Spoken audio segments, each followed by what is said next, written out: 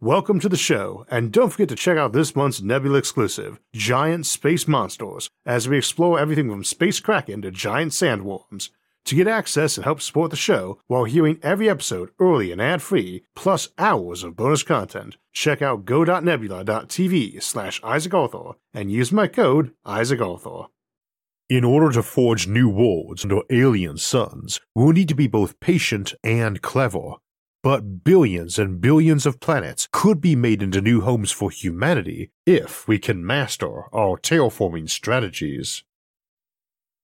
We recently were looking at strategies we might use for interstellar colonization, and that was such a big topic, we decided to save discussing what we did when we arrived in a solar system for a second installment. And today we'll be talking about how an interstellar colony arriving in another solar system might go about making it a new home. As of today, we know of no life on other planets, and while there may well be many habitable worlds out there in the galaxy, the odds aren't good any of them will be fully compatible with us and our own terrestrial flora and fauna. Even if the perfect new planet were out there, it might not be wise or ethical to colonize such a world. Just considering how damaging invasive species can be here on Earth just from one continent to another. Terraforming a rocky planet to be like Earth is not the only option our colonists will have, as we will discuss today. Indeed, doing something like this will likely be a later operation. Once your ship or fleet has arrived in a new solar system, your first goal must be resupply. You've probably been traveling through space for decades or even centuries without a pit stop, and while in theory you could have carried all you need to establish your colony and more, I think we have to assume no interstellar colony mission would ever be sent unless we were already pretty experienced with in situ production of equipment from locally available raw materials. I feel like that's a safe bet, considering it would be tantamount to cruel experimentation to send colonists out except in grave desperation without the ability to manufacture things from local materials when they arrive. Barring some desperate attempt at a first interstellar colony in the next century or two because of some solar system-wide catastrophe, like an inbound rogue black hole, I just can't imagine anyone sending out interstellar colony fleets until we've had some practice on the various planets, moons, and asteroids of our own solar system. Furthermore, there are billions of stars in the galaxy awaiting to be colonized, so we might imagine a handful of first attempts being done with limited knowledge and skill, but this episode isn't on our first interstellar colony, but rather general strategies. And even if we send a colony ship out tomorrow, we still have a long time before it arrives to figure out how to do some in situ mining and manufacturing on arrival.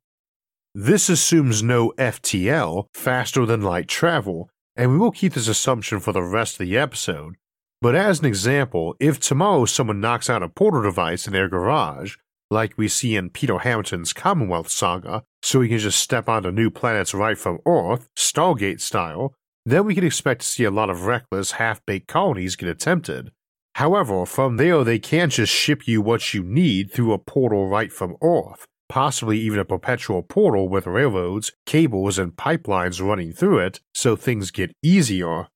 Indeed, much easier. Instantaneous transfer of material doesn't just make shipping and gear cheaper and at need, but also opens doors to options like terraforming a desert planet by opening wormholes up to some water planet or frozen moon and draining it onto another planet, or warming a planet by opening a wormhole directly next to a star on one end and in a 24-hour orbital period above the target planet so that it had the sun and a normal Earth-like day.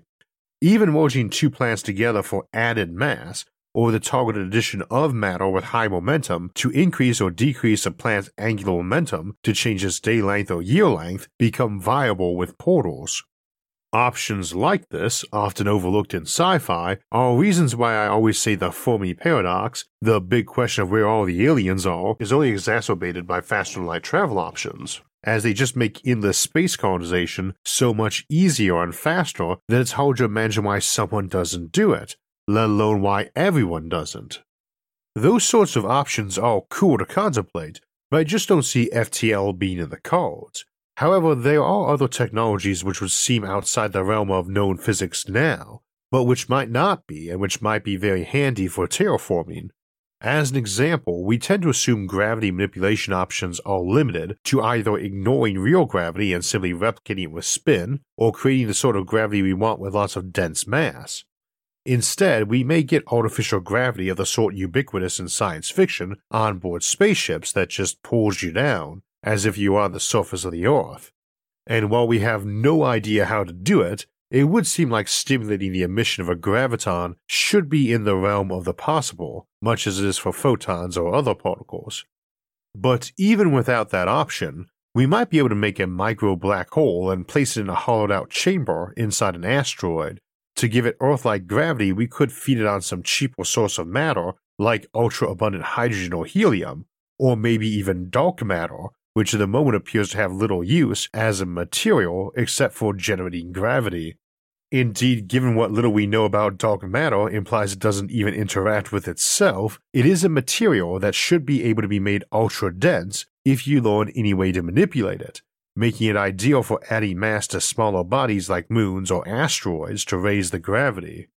Such tricks can also be employed to raise or lower gravity in a local area, as we discussed more in our episode Moon, Mega City.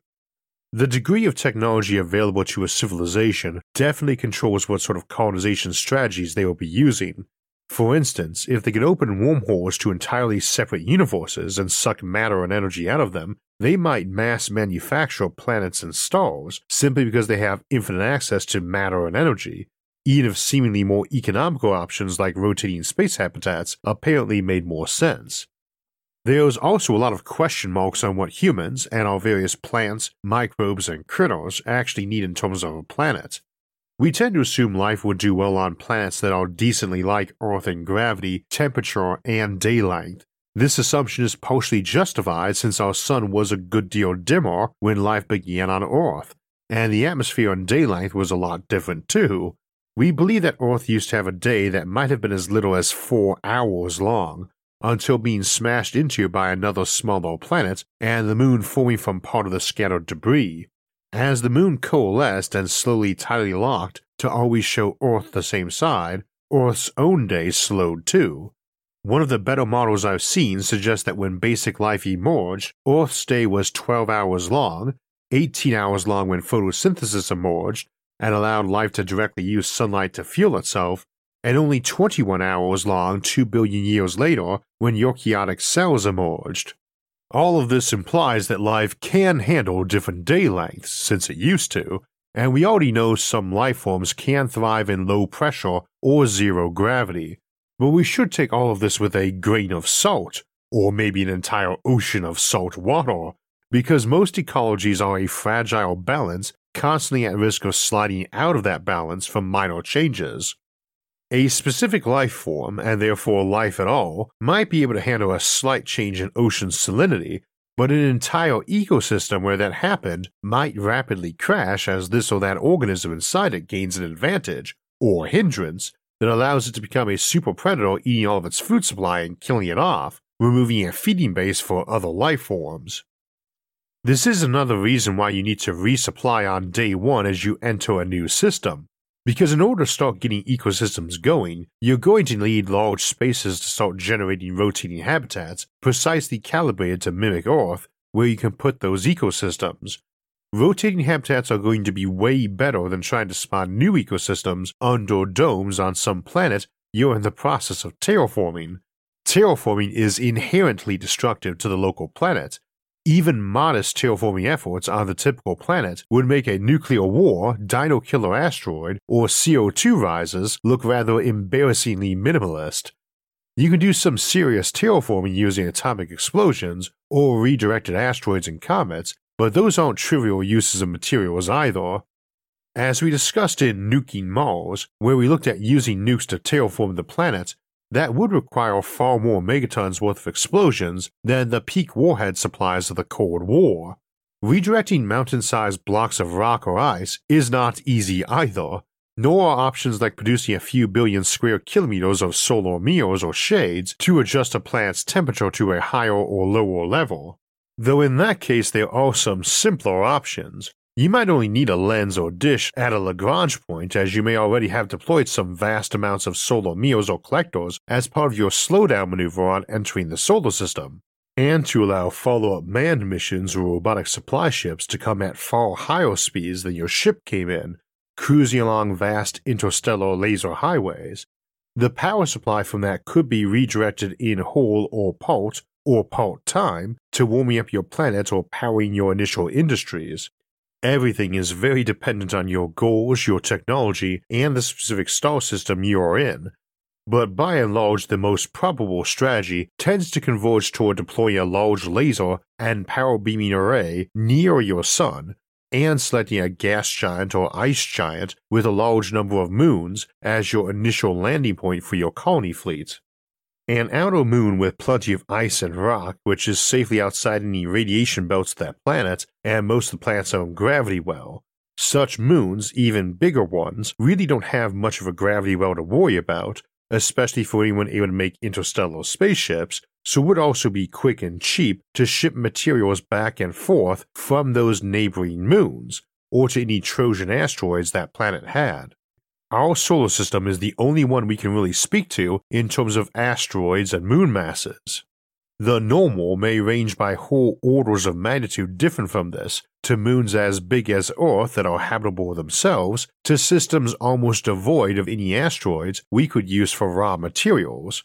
Our own asteroid belt combined wouldn't add up in mass to any of our 10 largest moons, and all 10 of those combined wouldn't come close to the mass of Earth, or close to the mass needed to make a planet like Mars have Earth-like gravity by adding them in. So on the one hand, even a star system with a very modest supply of moons and asteroids is more than sufficient for some extreme levels of industry that will let you tackle colonizing a solar system, while on the other hand, it is still limiting for options like copying Earth when there's no planet already present that's pretty close to begin with. What you need early on is energy and cheap sources of raw materials, and smaller moons and asteroids are optimal for the latter. Energy is trickier as it depends on what your best technology for energy is. Your best energy source might not be your cheapest or most technologically advanced. You might have excellent artificial fusion reactors yet opt for solar collectors anyway, simply as being easier to mass produce and maintain per watt of energy. Or you have fusion but the reactors are so big that for most applications you often prefer small modular fission reactors running on uranium, plutonium, or thorium. Or you might have black hole generators, ones you can feed mass into, and that might make it preferable to park that generator in orbit of a gas giant and just slowly siphon matter off to generate power as it falls in and beam that out to a nearby moon as needed. Indeed, in those sorts of cases of massive power abundance, you might even decide the best way to get an Earth-like planet is to make some by stripping the gases off a gas giant until only the core remained to be cooled and turned into a rocky planet, or creating black holes to just under Earth mass and building a shell board around each, using the methods discussed in our episodes Mega Earths and Colonizing Black Holes. Abundant cheap energy offers some impressive avenues and should never be ignored for discussing interstellar colonization, as opposed to early interplanetary efforts in our native solar system, since interstellar colony ships are potentially so insanely energy intensive themselves. The arrival of a colony fleet around a distant star strongly implies they've not got a problem generating lots of energy when they want to, so we definitely want to contemplate it in today's discussions. Whereas other technologies are less strongly implied, the same will hold true of great knowledge of genetics and biology and advanced automation. In all probability, they've got all of the above or wouldn't be colonizing space, though we examined the slow and low-tech option in our episode Colonizing the Galaxy. Once you start mining up the local asteroids and moons, which likely relies on advanced automation to help build and run the machines your colonists use for this, you can start building the shells for rotating habitats and preparing them to be your incubators for local ecosystems.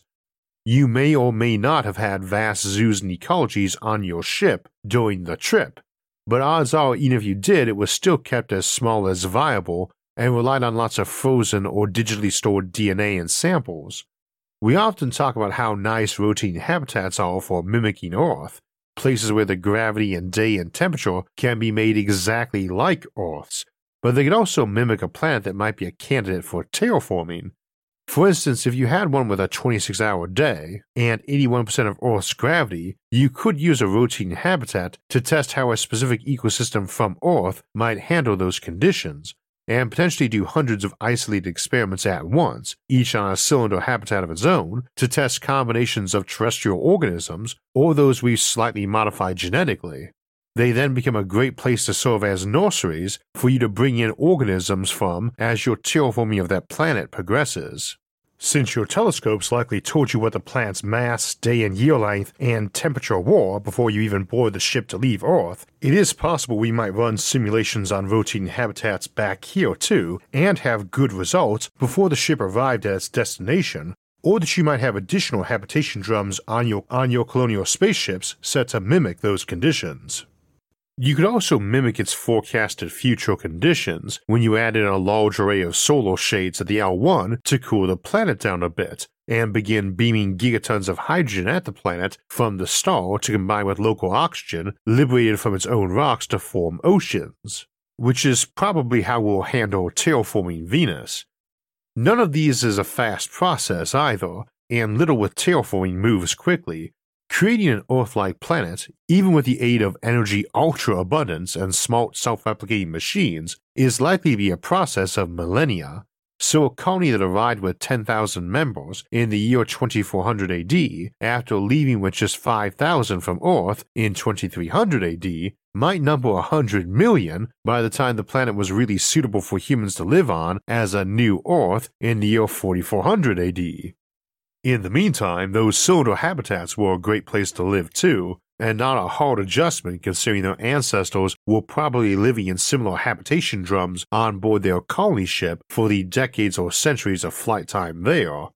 And indeed, for most future interstellar colonies beyond our initial first 100 or so, it would be very likely most immigrants out of our solar system were not coming directly from Earth, but had come from some rotating habitat built into an asteroid or moon or orbiting Earth. Which begs the question of whether terraforming copies of Earth is really going to be the normal strategy, even in systems which have pretty good basic copies of Earth to work from, which most probably do not. We also should not ignore that while we keep talking about making artificial gravity by spin, many future humans might be adjusted to follow lower gravity, or even microgravity, and indeed settlers out from Earth might not be human. I don't just mean options like post-human cyborgs or artificial intelligence either.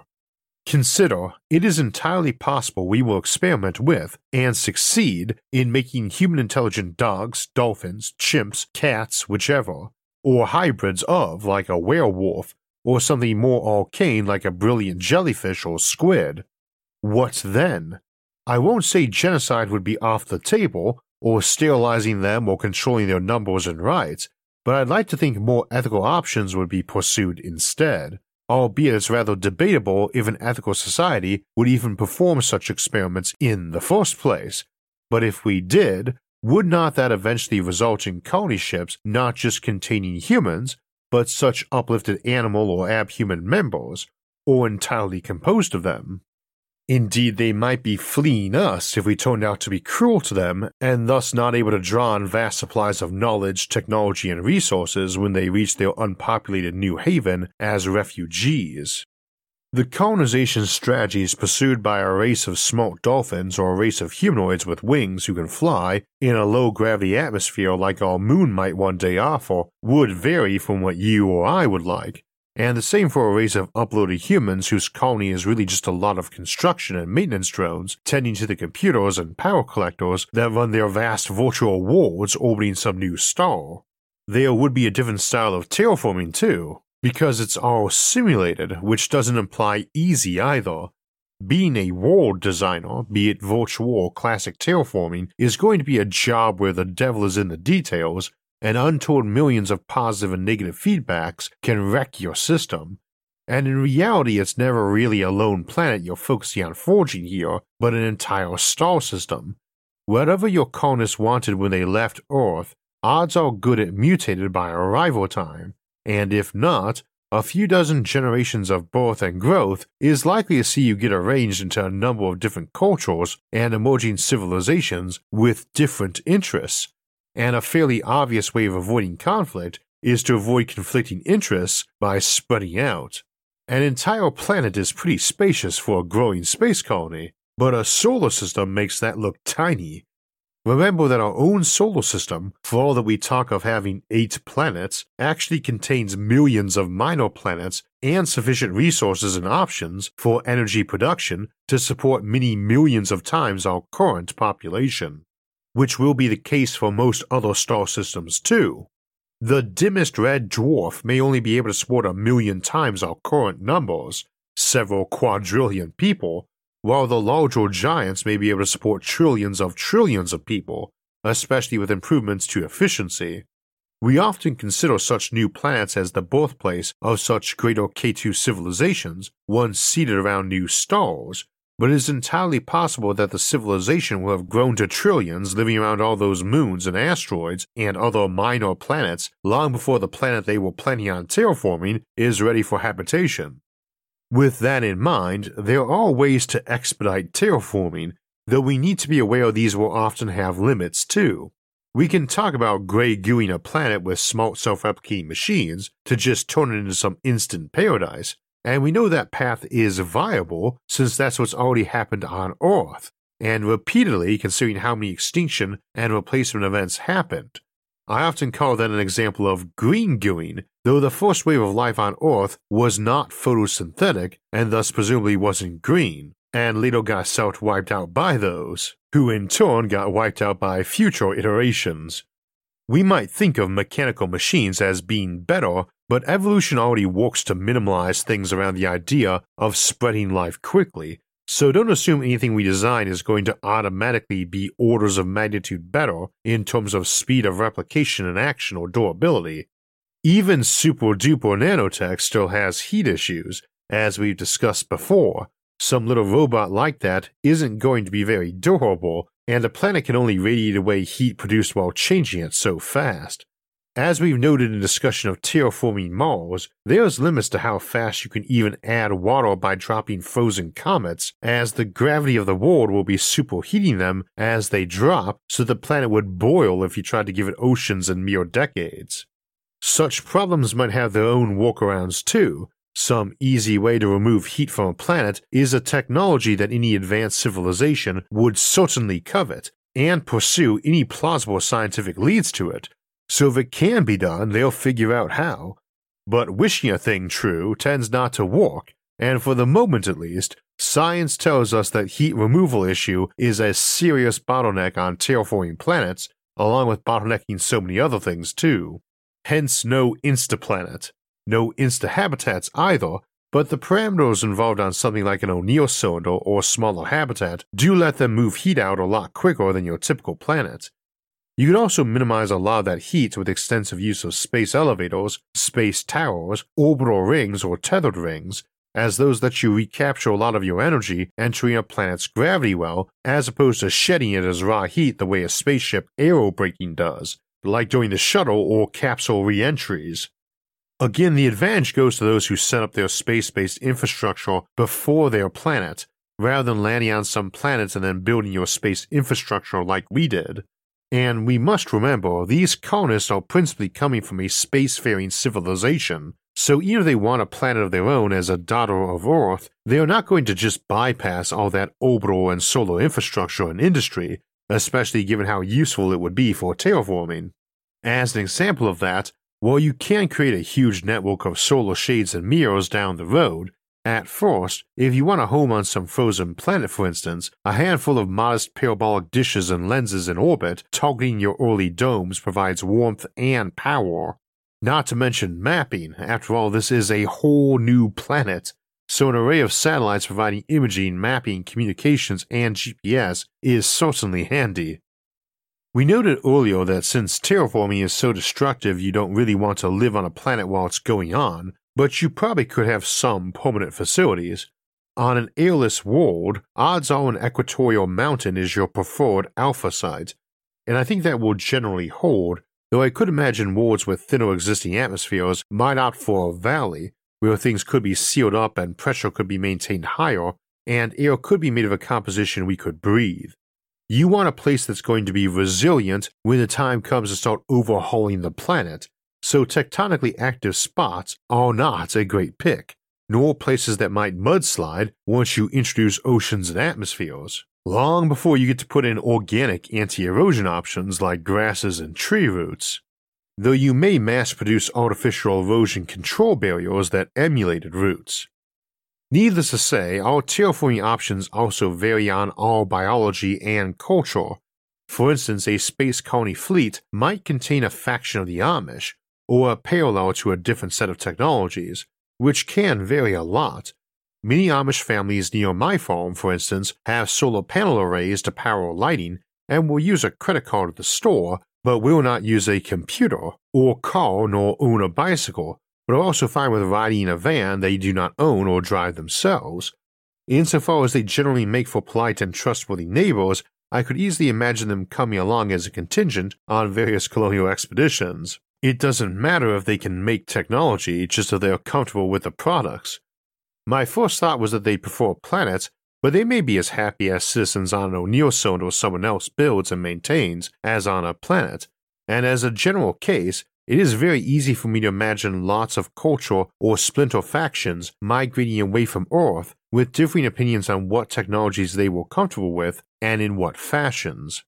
That said, if you have a world that's got an atmosphere at a pressure and mix that would kill you or I dead and half again Earth's gravity, it is entirely possible you would have factions of humanity that were adapted to handle such conditions and just prefer to move in as is and skip on terraforming, saves on effort, money, and competition for the space.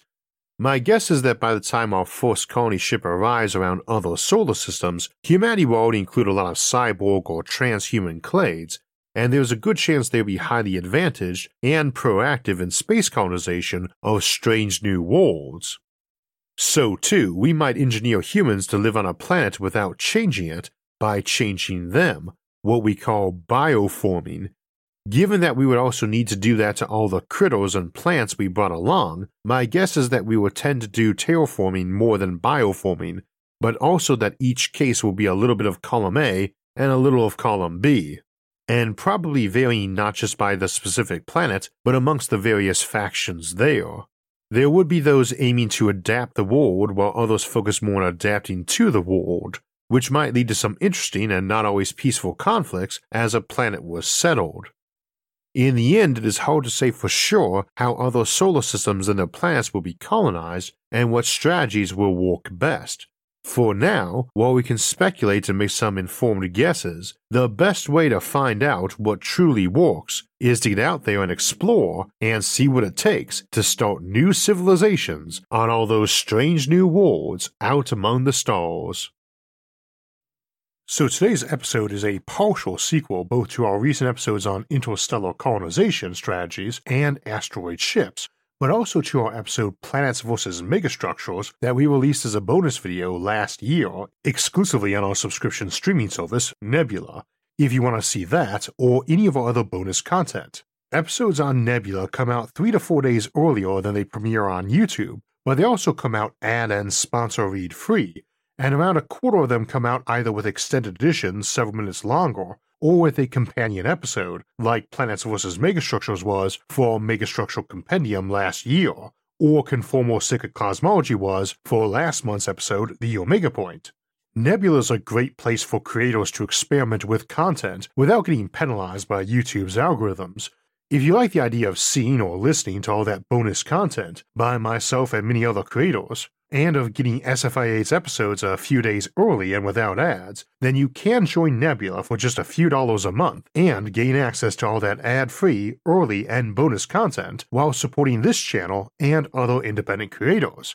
We also now have Nebula classes, no additional charge for many of your favorite educational shows. If you'd like to join Nebula today, just click the link in the episode description, go.nebula.tv/IsaacArthur. So that will wrap us up for today, but we're just getting started for February, and next Thursday, February 9th, we'll discuss a surprising candidate for possibly hosting alien life, large oceanic worlds with massive hydrogen atmospheres or Hycean planets. And don't forget to join us after that for the mid-month Sci-Fi Sunday episode on February 12th, where we'll look at the concept of super soldiers. Then in 2 weeks, we'll continue our discussion from last fall about Time Wars, with a look at multiversal warfare and the implications of some of the crazier aspects of quantum mechanics. If you'd like to get alerts when those and other episodes come out, make sure to hit the like, subscribe, and notification buttons. You can also help support the show on Patreon, and if you want to donate and help in other ways, you can see those options by visiting our website, isaacarthur.net. You can also catch all of SFIA's episodes early and ad-free on our streaming service, Nebula, at go.nebula.tv/IsaacArthur. As always, thanks for watching, and have a great week.